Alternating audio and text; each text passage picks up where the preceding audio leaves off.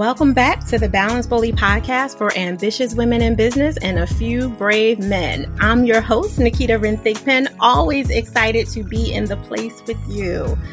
Listen, our next guest doesn't know it, but I just literally left her hometown backyard when my baby girl graduated from Morgan State University this weekend. She is from Baltimore, Maryland. She's a native dedicated to empowering clients and nursing professionals with impactful resiliency building tools that help them make informed wellness choices. She's a trailblazing Black female entrepreneur, triple whoop, whoop, whoop, who is leading powerful discussions around cannabis inclusive patient care and restructuring the stigmatized industry. Ashley Wynn-Grimes, welcome to the BBP. How are you today?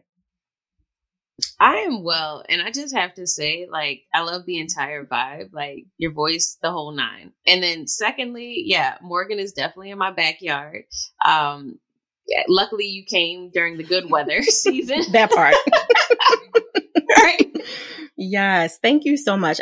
First of all, let me respect your feedback. I thank you and I honor you for that because not everyone tells me that my voice is beautiful, except for my man. But that's 29 years in, so he better.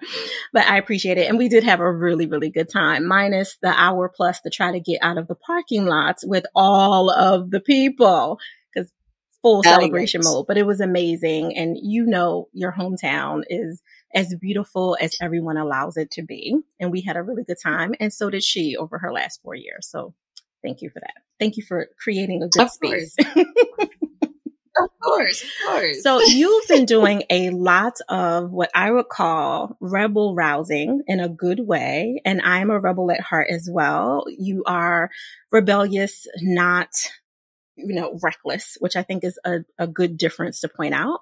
And you're choosing to use your rebellious nature to really help advocate for people who can't advocate for themselves. You're taking your background in the medical industry and really using that to up level some of the stigmatized segments of our industry, our federal laws, all of those things. And I can imagine that sometimes that hat is really heavy to wear when you're in rooms with people who don't understand or who have, I'll say, conventional wisdom about cannabis and what that means, for pregnant mamas, for women who have other medical issues that people don't necessarily think is appropriate for cannabis. Like they'll say it's okay if it's cancer, but it's not okay for fibromyalgia or whatever other thing might be going on. And I would just love a little perspective of why you decided to take your medical expertise and really dive deep into the cannabis industry to up level and break those stigmas. Well, the answer to that, you said it in the beginning, is because I'm a rebel. Yes. And it's very, yes, it showed up in my professional work life all the time. I always had a question about a rule. I always had a question about why we did things the way that we did it. And it wasn't always widely accepted. Cannabis specifically showed up for me when I discovered what's called the endocannabinoid system. I actually discovered it when I was working in my corporate position for a 14 hospital system. And it was directly related to what I was going through. So I was victimized through cyber theft. I was dealing with a ton of stuff that eventually I just didn't have capacity for by way of just moral, ethical decisions that were made around me that I allowed to happen. And so for me, the transition seemed pretty natural. But if you look at me 4 or 5 years ago compared to today, it does seem like a radical shift. So, I love it. Why.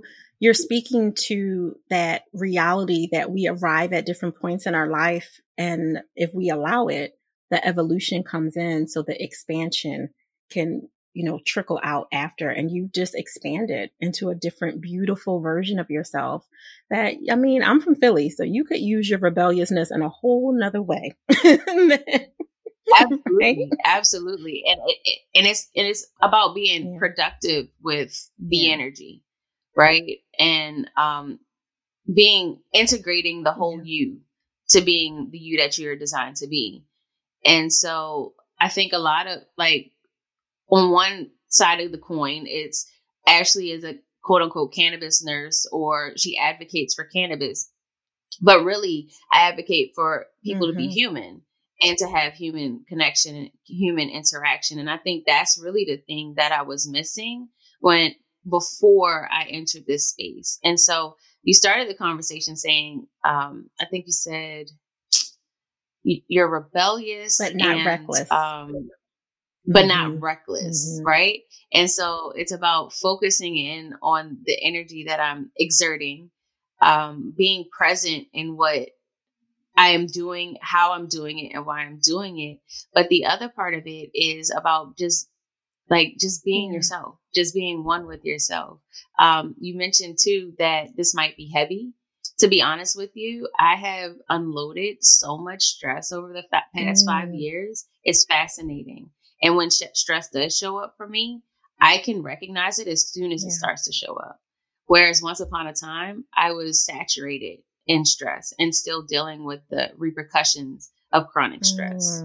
Which is heavy. And I know, you know, from your background, stress-induced illnesses can create a whole tsunami of issues inside somebody's body. And you being connected with your body, really understanding what's going on, being able to listen before it starts screaming at you with symptoms is critical. That's the only word that comes to mind right now.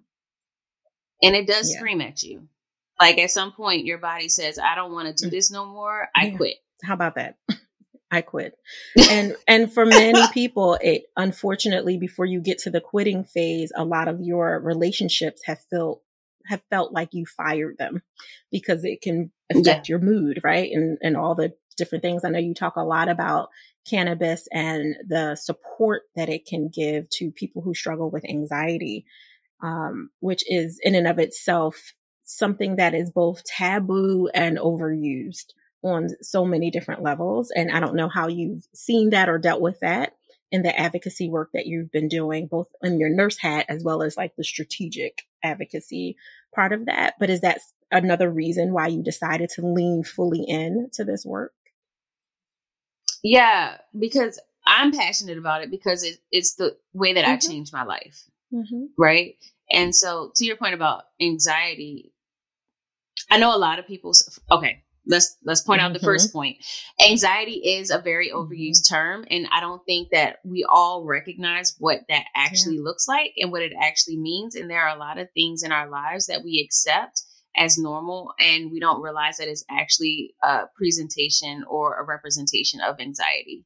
And so there's one aspect of anxiety where you're experiencing an anxious state in a moment.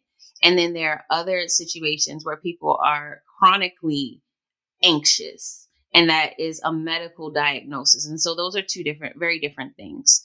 And so managing anxious experiences is also critical to not progressing into chronic anxiety. And so the first aspect of that, remember we were talking about stress going from a state of I am just stressed to now my body is screaming at me. Now you have physical representation of or symptoms of this state that you're in, and anxiety looks very similar to that. And so while I hate to use the term in the like mainstream vernacular, I think that it's critical that we begin to become more self-aware of what our body feels like in an not anxious state. So that way we can begin to compare when I'm feeling anxious, why I'm feeling anxious, and then be able to manage and control it. And so for a lot of patients, depending on where they are in that spectrum, cannabis is an option or a tool to help them to manage, as long as it's used intentionally, as opposed to being used as a coping strategy. So, and when we talk about coping, usually that is more of like the mask, like let's cover up the issues so that way I can function and get through the rest of the day, right? Or in the day, right? We talk a lot about like, let me just wind down after a terrible day instead of confronting the day, dealing with the emotions of the day. settling into the day and being okay with where you are in the day. Right. And so cannabis can facilitate that process, but a lot of people use it to just zone out of it altogether. And then you never deal with it. And then it piles up. And then you transition into the more chronic situation. Yeah, which can lead down an entire rabbit hole of other issues. Absolutely. You made so many good points, Ashley, especially with the escapism that people use anything that they're medicating. You can escape with chocolate. You can escape with sex. You can escape with over exercising, something that is technically good, but taking it too far in an extreme. And you can absolutely escape with cannabis in whichever way, even if it's medically prescribed for you to use it. So just being able to highlight that difference, I think, is very valuable for people that are listening to this thinking, oh, okay, I didn't realize that cannabis could be something that could help me with my anxiety, or if I'm having a chronic anxious state, but not necessarily a clinical diagnosis of it, because maybe it's situational to the global pandemic and you didn't have anxiety before this, or you didn't recognize a lot of anxious states before that. Maybe it's because someone in your life is no longer here and you're dealing with a grieving process, and it's creating that. Knowing the differences is really important. And if you're confused and you're listening to this, don't try to do it alone.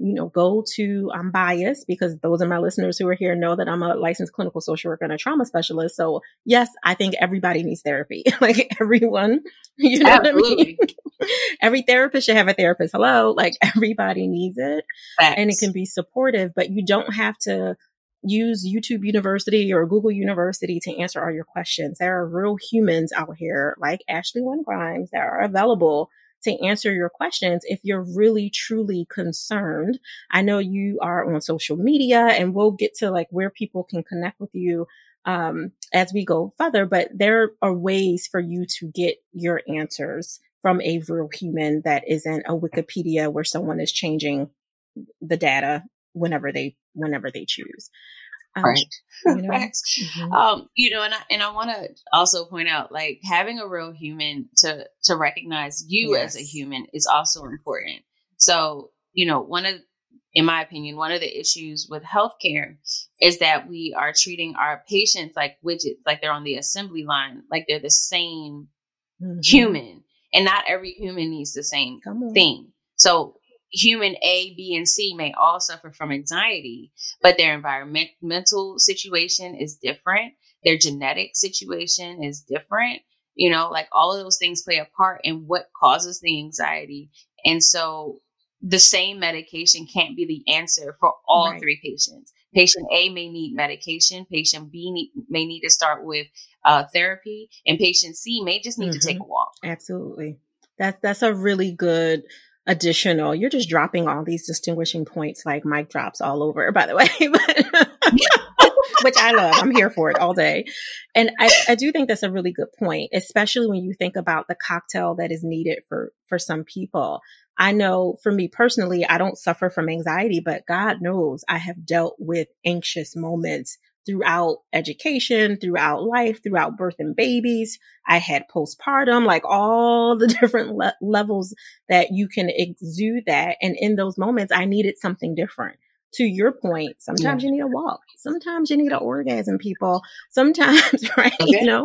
Sometimes you might actually benefit from cannabis. Like there's so many different things, and you trying to just figure it out or play.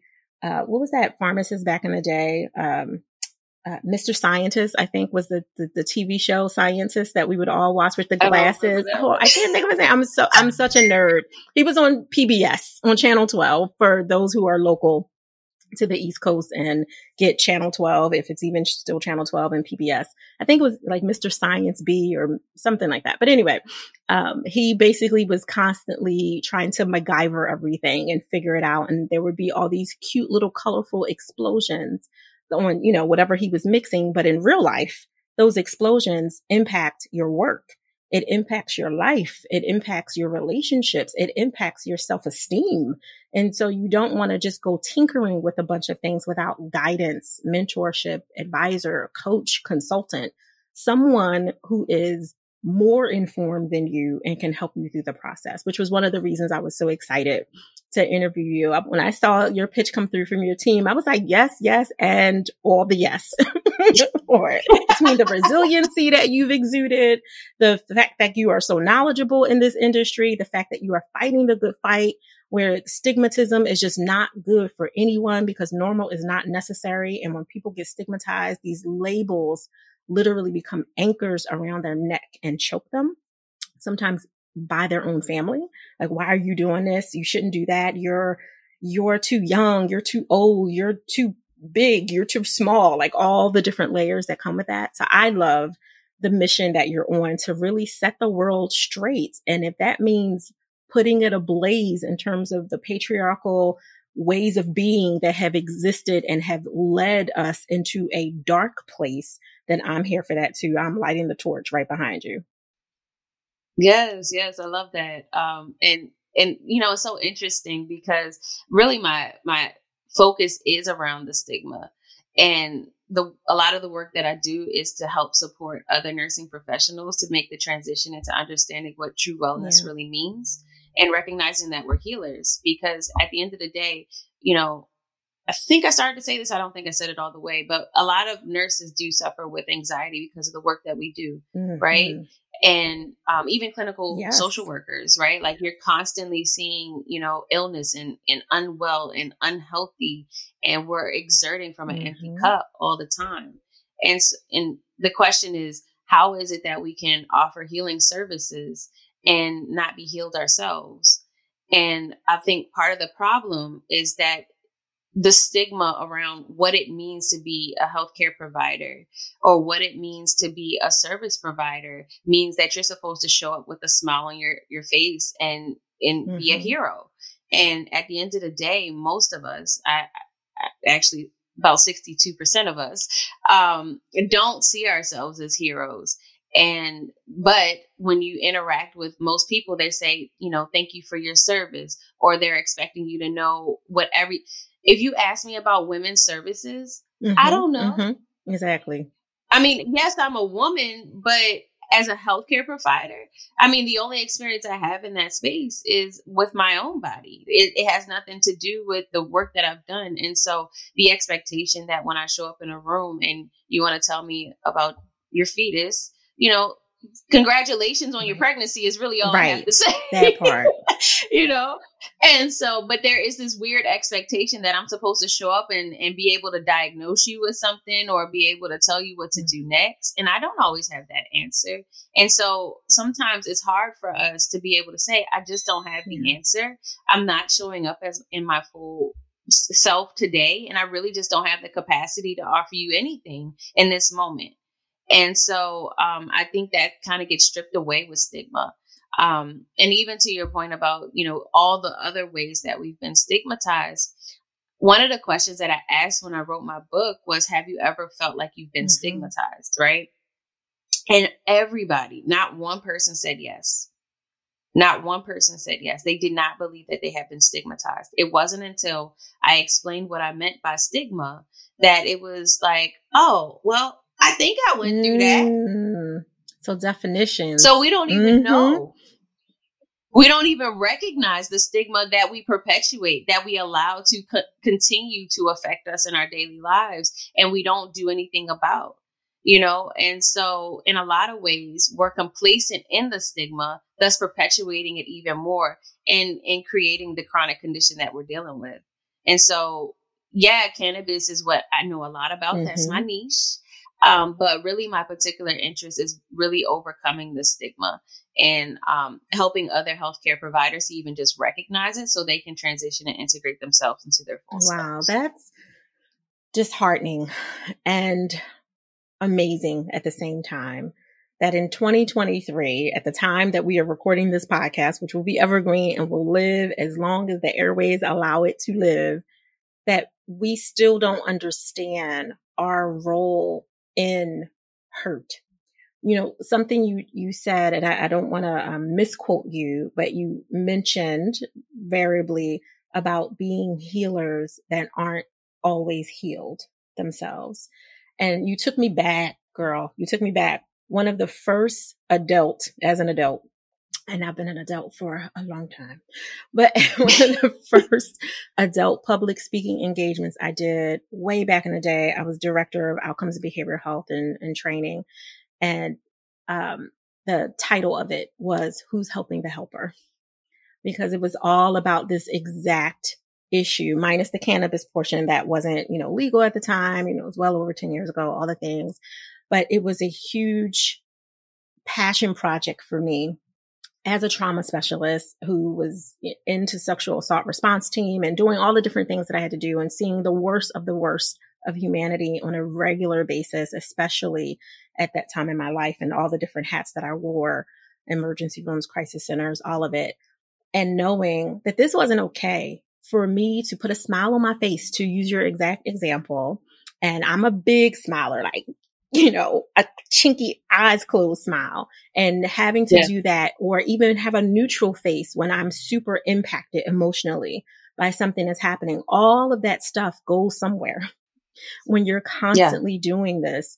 And if you don't have good coping skills, good emotional regulation, understanding of your nervous system and all of the ways that it works, if you don't have that, and for me personally, I needed, because I'm a special spice, I needed that and a team of people. Like, I need my therapist, I need my spiritual counselor, right? Like, I needed a lot more to make sure that vicarious trauma didn't cause a whole tsunami in my house, because my first ministry is to my family, to the people that I live with, and the people that will hopefully bury me with good things to say, and not things that they feel like they need to say because they don't want the world to see me a certain way because I didn't handle myself as well as I could. And I remember my daughter she's 22 now, and she was somewhere between 7.5, 8 years old. And I remember when she said, "You are so awesome for everyone else but me." And I felt that, because I was that parent that was keeping them busy, dance and tap and soccer and this and this and that and all the things, and carpooling to I'm weekend warrior on the weekend, doing all the things. And as we clarified, because, I'm a Black mama. So my first question was, what? Who are you talking to? Right? Like, that was my first thought. But as I came out of my ego and gave her space to listen, she was open and said, like, look, you do all the things, but you're not with me. You're in the corner when the other moms are cheering us on during recital, you typing and writing and doing all the things because of my 5 jobs at the time. Because, like I know in healthcare, you are not typically, you know what I'm saying? You like the clock does not end because you swiped out, and it just is what it is. And although that was understandable as an adult who was a helper and a healer in a space, my first ministry was like, hello, over here, me too. Like, I want some energy and attention. And I wasn't as regulated as I am, praise God, now, then to hear her before she even had to say it. She had to say it to me and put me on blast to make me pay attention to that moment. And not all children feel confident to advocate for themselves in that, so that parents can slow down and hear. Not all humans have little babes to advocate and say things out of their mouth to point it out. And the work that you're doing is so crucial, Ashley. Like, I know you know it in your spirit. I know you know it in your soul, because you wouldn't be putting so much energy into it if you didn't. But it is necessary for people to have these tools and to understand that it's not enough to just use it for themselves, which is the first important. Like, be intentionally selfish, fill your cup so you got something to overflow into. But aside from that, when you're ready to overflow, you can pass the torch. You can help people continue the blaze by eradicating that stigma that you're on a path to doing. And I could see how this shows up to allow you to have work life and what I call love balance, because you're doing something that you are truly passionate about. Absolutely.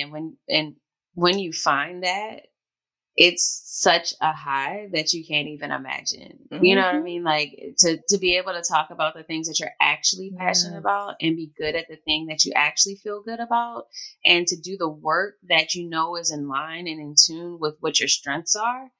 Like, you wake up and you're like, wow, this is like make believe. Yeah, the world sucks, right? But I know that in my world, I have a good time, a badass time, to be honest with you. And and going back to your point about like the parenting journey, part of the fragmentation that I referred to is lays in our identities, right? And so there are multiple aspects of us that we don't operate the same in, right? So like in my with my nurse hat on, I'm going to act a certain way. With my mom hat on, I'm going to act another way. When I'm just a Black woman in a crowd of white people, I'm going to act a whole different way. If I'm around my people, I'm going to act so these are all different masks that I'm putting on, and those putting on all of those masks keep us separate.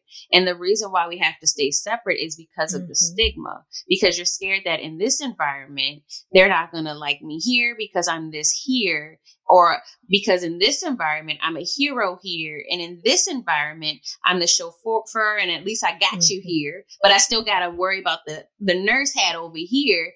Right. And so as long as we don't show up as our full self, we're always going to remain fragmented in that way, right? Like you're not going to be present for the kids' events. You're not going to be present even for your job because you're constantly having to take on and put off hats. And sometimes you just get tired.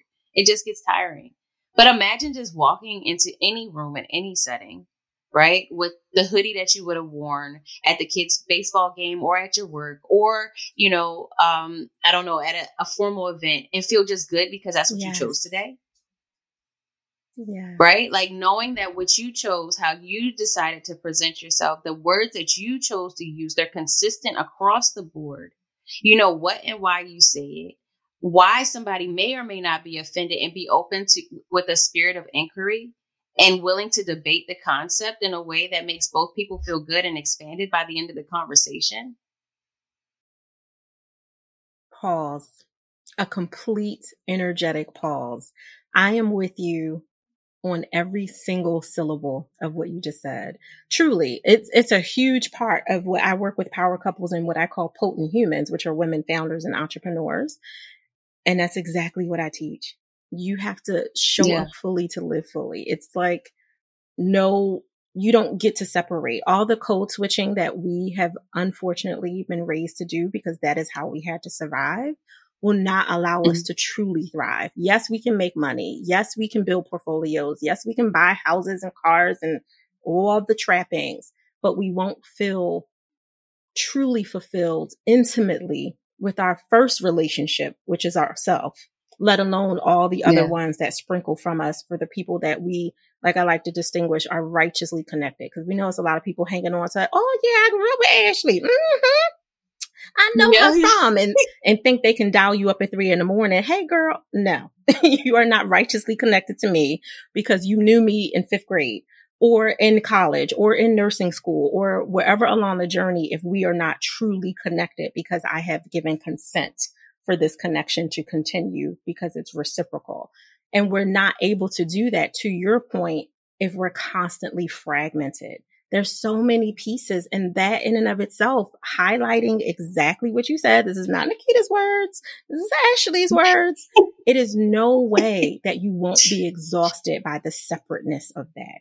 And there's no way that you can truly feel whole if you're constantly doing that. We all had to do it. And when I say all, I'm talking to the Black and brown community that's listening to this. And maybe there are other people outside of the Black and brown and immigrant community that are listening to this that feel like it also applies, but I can only speak from my personal experience and my professional experience working with a very diverse group of people. But that is a common theme for people who look like me. Truly. Yeah, absolutely. Yeah. And, and here's the thing when it comes to like just race and, just the intersections that exist, we all play a position in this construct. And there's very few people that sit at the top of that construct, and we know who exactly they are. And so we're all dealing with some sort of oppressive state. And we have to deal with the fact that we sit in that position and recognize that when people meet us, there are assumptions that'll be made, right? And that you don't have to fall into the tropes and the assumptions that are made for you. You can create an identity for yourself that's unique to you. And so, sometimes when I'm dealing with my clients, when people that I'm working with, you know, one of the first things that people will say to me is, I thought you didn't want to work with white people. And no, why? Because I decided I wanted to acknowledge my people. Right. No, I love all people. Yes. I truly do. But I also recognize where I sit in the construct, and I can speak to that reality because that's where I am. And so I don't mind having conversation with you about the ways that you have suffered from injustice, right? Now, what I won't do is play the part in the jealousy, the guilt, and the tears. No. I don't do that. Not into fragility. But if we're gonna have real, if we're gonna have real conversation, we can do that, right? And so, yeah, I think that we all have something to overcome when it comes to stigma. One conversation I had, I'm sorry, I might be rambling a bit, but please, Mama, go. I had with somebody not too long ago. He was actually a white male nurse and nurse anesthetist. And I had a very similar conversation with him. And his light bulb moment was, you know what? I've been stigmatized too because I'm a nurse. When I go home, my family says X, Y, and Z about me. You know, the movie Meet the Fockers. Which was a good movie, by the way. Yes. It was funny. But you know, he was like, they always make that joke about me. He was like, I never really took it personal, but now that you're talking, I've also been stigmatized, you know? No, that's a valuable point. Everyone has their own plate of things that they would rather not want to eat and digest, but maybe we do because this is what our family does. You know, those statements. Oh, this is just Joan. This is just Judy. This is just, you know, we start to make those excuses for people who are close to us, who in the scheme of things aren't quote unquote bad people. And they may be ultimately good people, but is what they're doing, is what they're saying, is what they're projecting, is it good for you? And that's the other, like somehow we're going to pull in that word distinguishing because that's like the theme of the day, right? All the distinguishments. But when you distinguish between the two, even though his family, to use the nurse anesthetist. I don't know why I can't talk today. Thank you for that. The anesthetist, to use that example, I'm sure his family loves him and they are proud of ultimately what he's done and glad that he's not living on our couch, you know, eating up all the food and not contributing in any way. I'm sure comparatively they are proud of him, but then to knock him down because he's not whatever other version that they feel like he could be, which I call those expired expectations. Don't project your shame on me. If you are ashamed of yourself for not getting the MD behind your name, don't project it on me because I decided to do a CRNP or APN or whatever other thing I decided to do, or because you want to have certain bragging rights to say that you have this person in your circle, your ecosystem, your family. Go after it. Don't try to hold me back with your jokes. I have a beautiful, wonderful client who talks about a friend and she is an African-American woman. And this friend will sometimes call her names that I will not requote, but names that make her feel like because she is a woman of wealth and she has a huge, beautiful portfolio and she's amassed amazing things in her career, that she has lost her black card, basically. And will say things like that in a jokey way when they're going to say, oh, well, you got it because, you know, you don't need your black card. You got your other black card, you know, just comments and things that don't make her feel nourished and good and healthy in that relationship. Now, one of the unfortunate things for her friend is one of my greatest gifts is helping people create expansive boundaries, which including lovingly with kindness and beautiful selfishness, kicking people to the rocks without hurting them. But like, okay, this 20-year relationship is done because you're not hearing me. You're not seeing me. You're not validating me. You're not even giving space for me to pour into you because you're so ashamed of where you are in this process of your journey and your life that you don't want me to pour into you. You just want to pull me down. What's that old phrase, crabs in a barrel, that we would hear all the time? And for those of you who are listening who have never heard that before, if you've ever seen one of those fishing shows where they capture a bunch of crabs and, you know, proverbially put them in, it's a big net, but in a barrel, the crabs are trying to get out. But in the getting out, any of the crabs that are closest to the top, they're pulling them back in, almost to pull them under them. Like, no, get under me so I can get out. you can't go without me. So I'm going to make sure that you don't go anywhere. And that happens with a lot of groups of people. And it definitely happens when people are envious of your bravery and your boldness, should I say, to choose to heal yourself. If you choose, you know what? Cannabis is a part of the cocktail that I need for whatever is going on in my life. Maybe I don't have cancer. Maybe I have anxiety. Maybe I'm dealing with depression. Maybe I'm dealing with agoraphobia, whatever it is that I'm dealing with. And this is what my team of specialists and advisors, my Ashley Wynn-Grimes of my life, have recommended for me to have as a part of what I could use to heal myself. Because you're not ready to do the healing work. Don't judge me. Don't pull me back into the barrel and say, oh no, that's not good. You're becoming one of those people. You'll get addicted. Because I know you can speak. That is the ultimate question. Can you be addicted to the non-habit forming, cannabis? Like, is it possible to be addicted? So, when it comes to the conversation around addiction, it's important to distinguish the big D in the room, right? The differences in what addiction means. And so, there's psychological addiction versus physiological addiction. And so, cannabis is not physiologically addictive. It can fall into the category of psychological addiction. But just to give you a frame of reference, so can your social media be psychologically addictive. Dopamine hits all day. All day long. Or TV watching, or I'm addicted to exercise. I'm addicted to food. I'm addicted to coffee, right? Actually, that's not true. That's actually physiologically that's true. The caffeine, yeah. But I say that to say it's not the most dangerous addiction that you're dealing with, right? If I had to compare cannabis and alcohol, I would definitely say the toxicity that alcohol can have on the liver and your tissues is absolutely more detrimental than cannabis could ever be. Another conversation that usually comes up around the topic is the difference between smoking it or eating it or putting it a topical, all those different methods of consumption. And some people feel like smoking it is worse than eating it. But eating it can also be pretty detrimental depending on what you make with it. If you put it in a brownie and there's a ton of sugar in it and maybe you're diabetic, like that's probably not a good situation. Mind you, sugar is also addictive. Psychologically and physiologically. Yes, absolutely. So and smoking it also can impact the body, but depending on what you roll it with, what you wrap it with, whether it's cigar papers or cigarello papers or anything that has nicotine in it, now you're changing what you're consuming.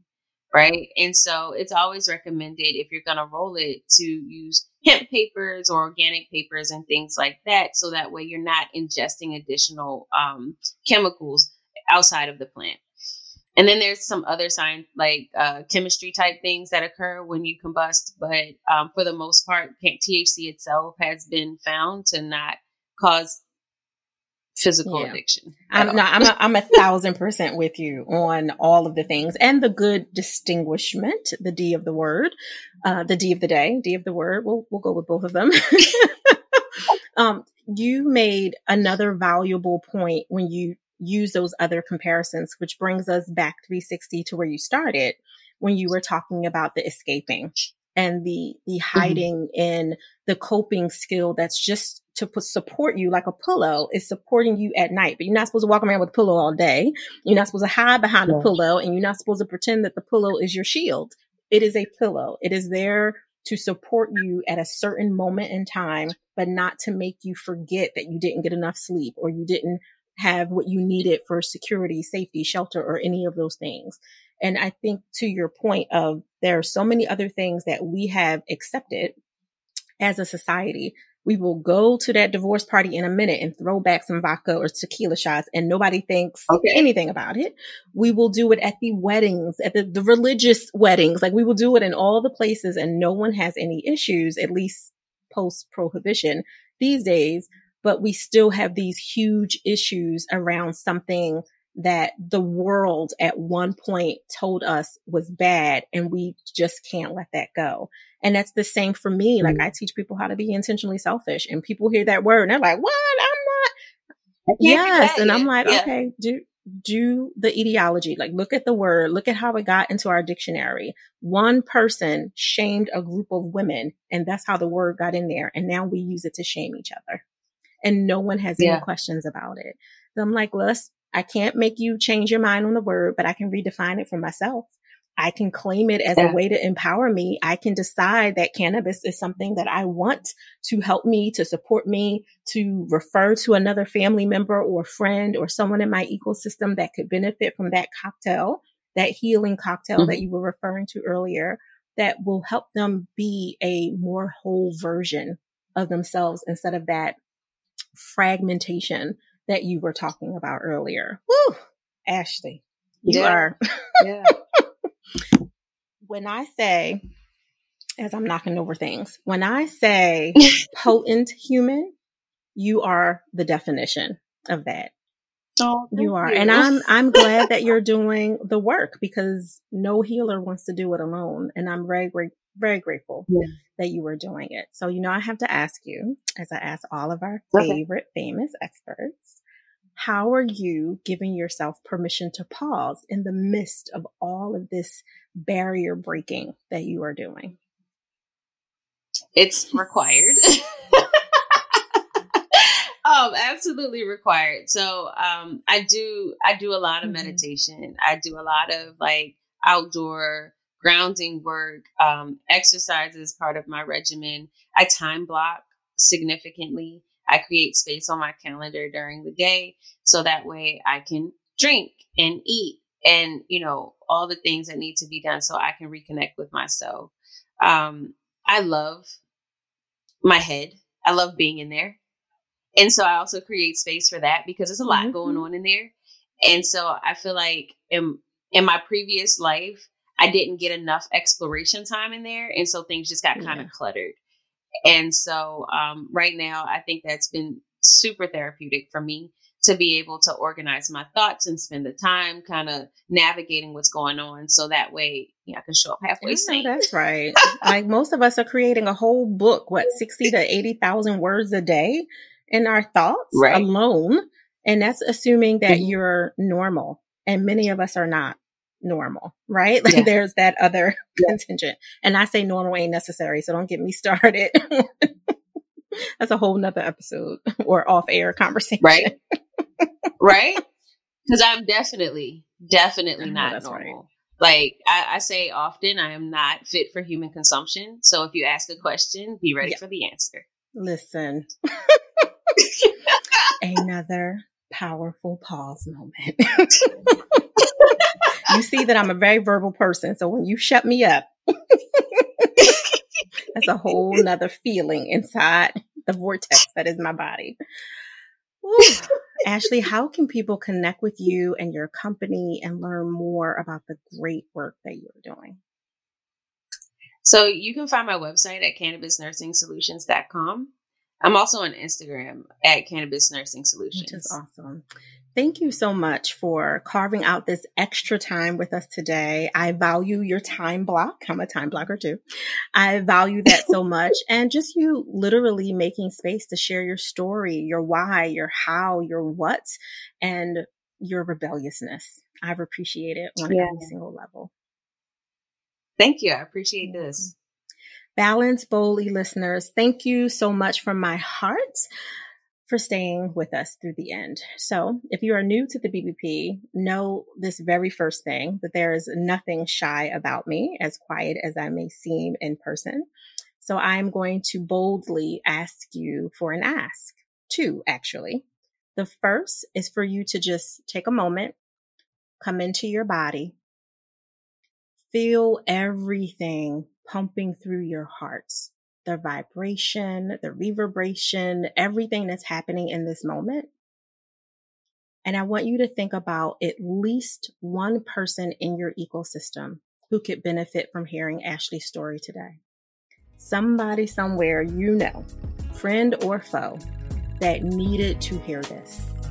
And I want you to intentionally share this episode without context. I heard this great interview, thought of you. That's it. Don't put any more heat on it, because then you start projecting and they start looking for reasons for why they're not ready to hear this story. Please share. My second ask is that you enjoy the balance of your day, but remember, do it boldly.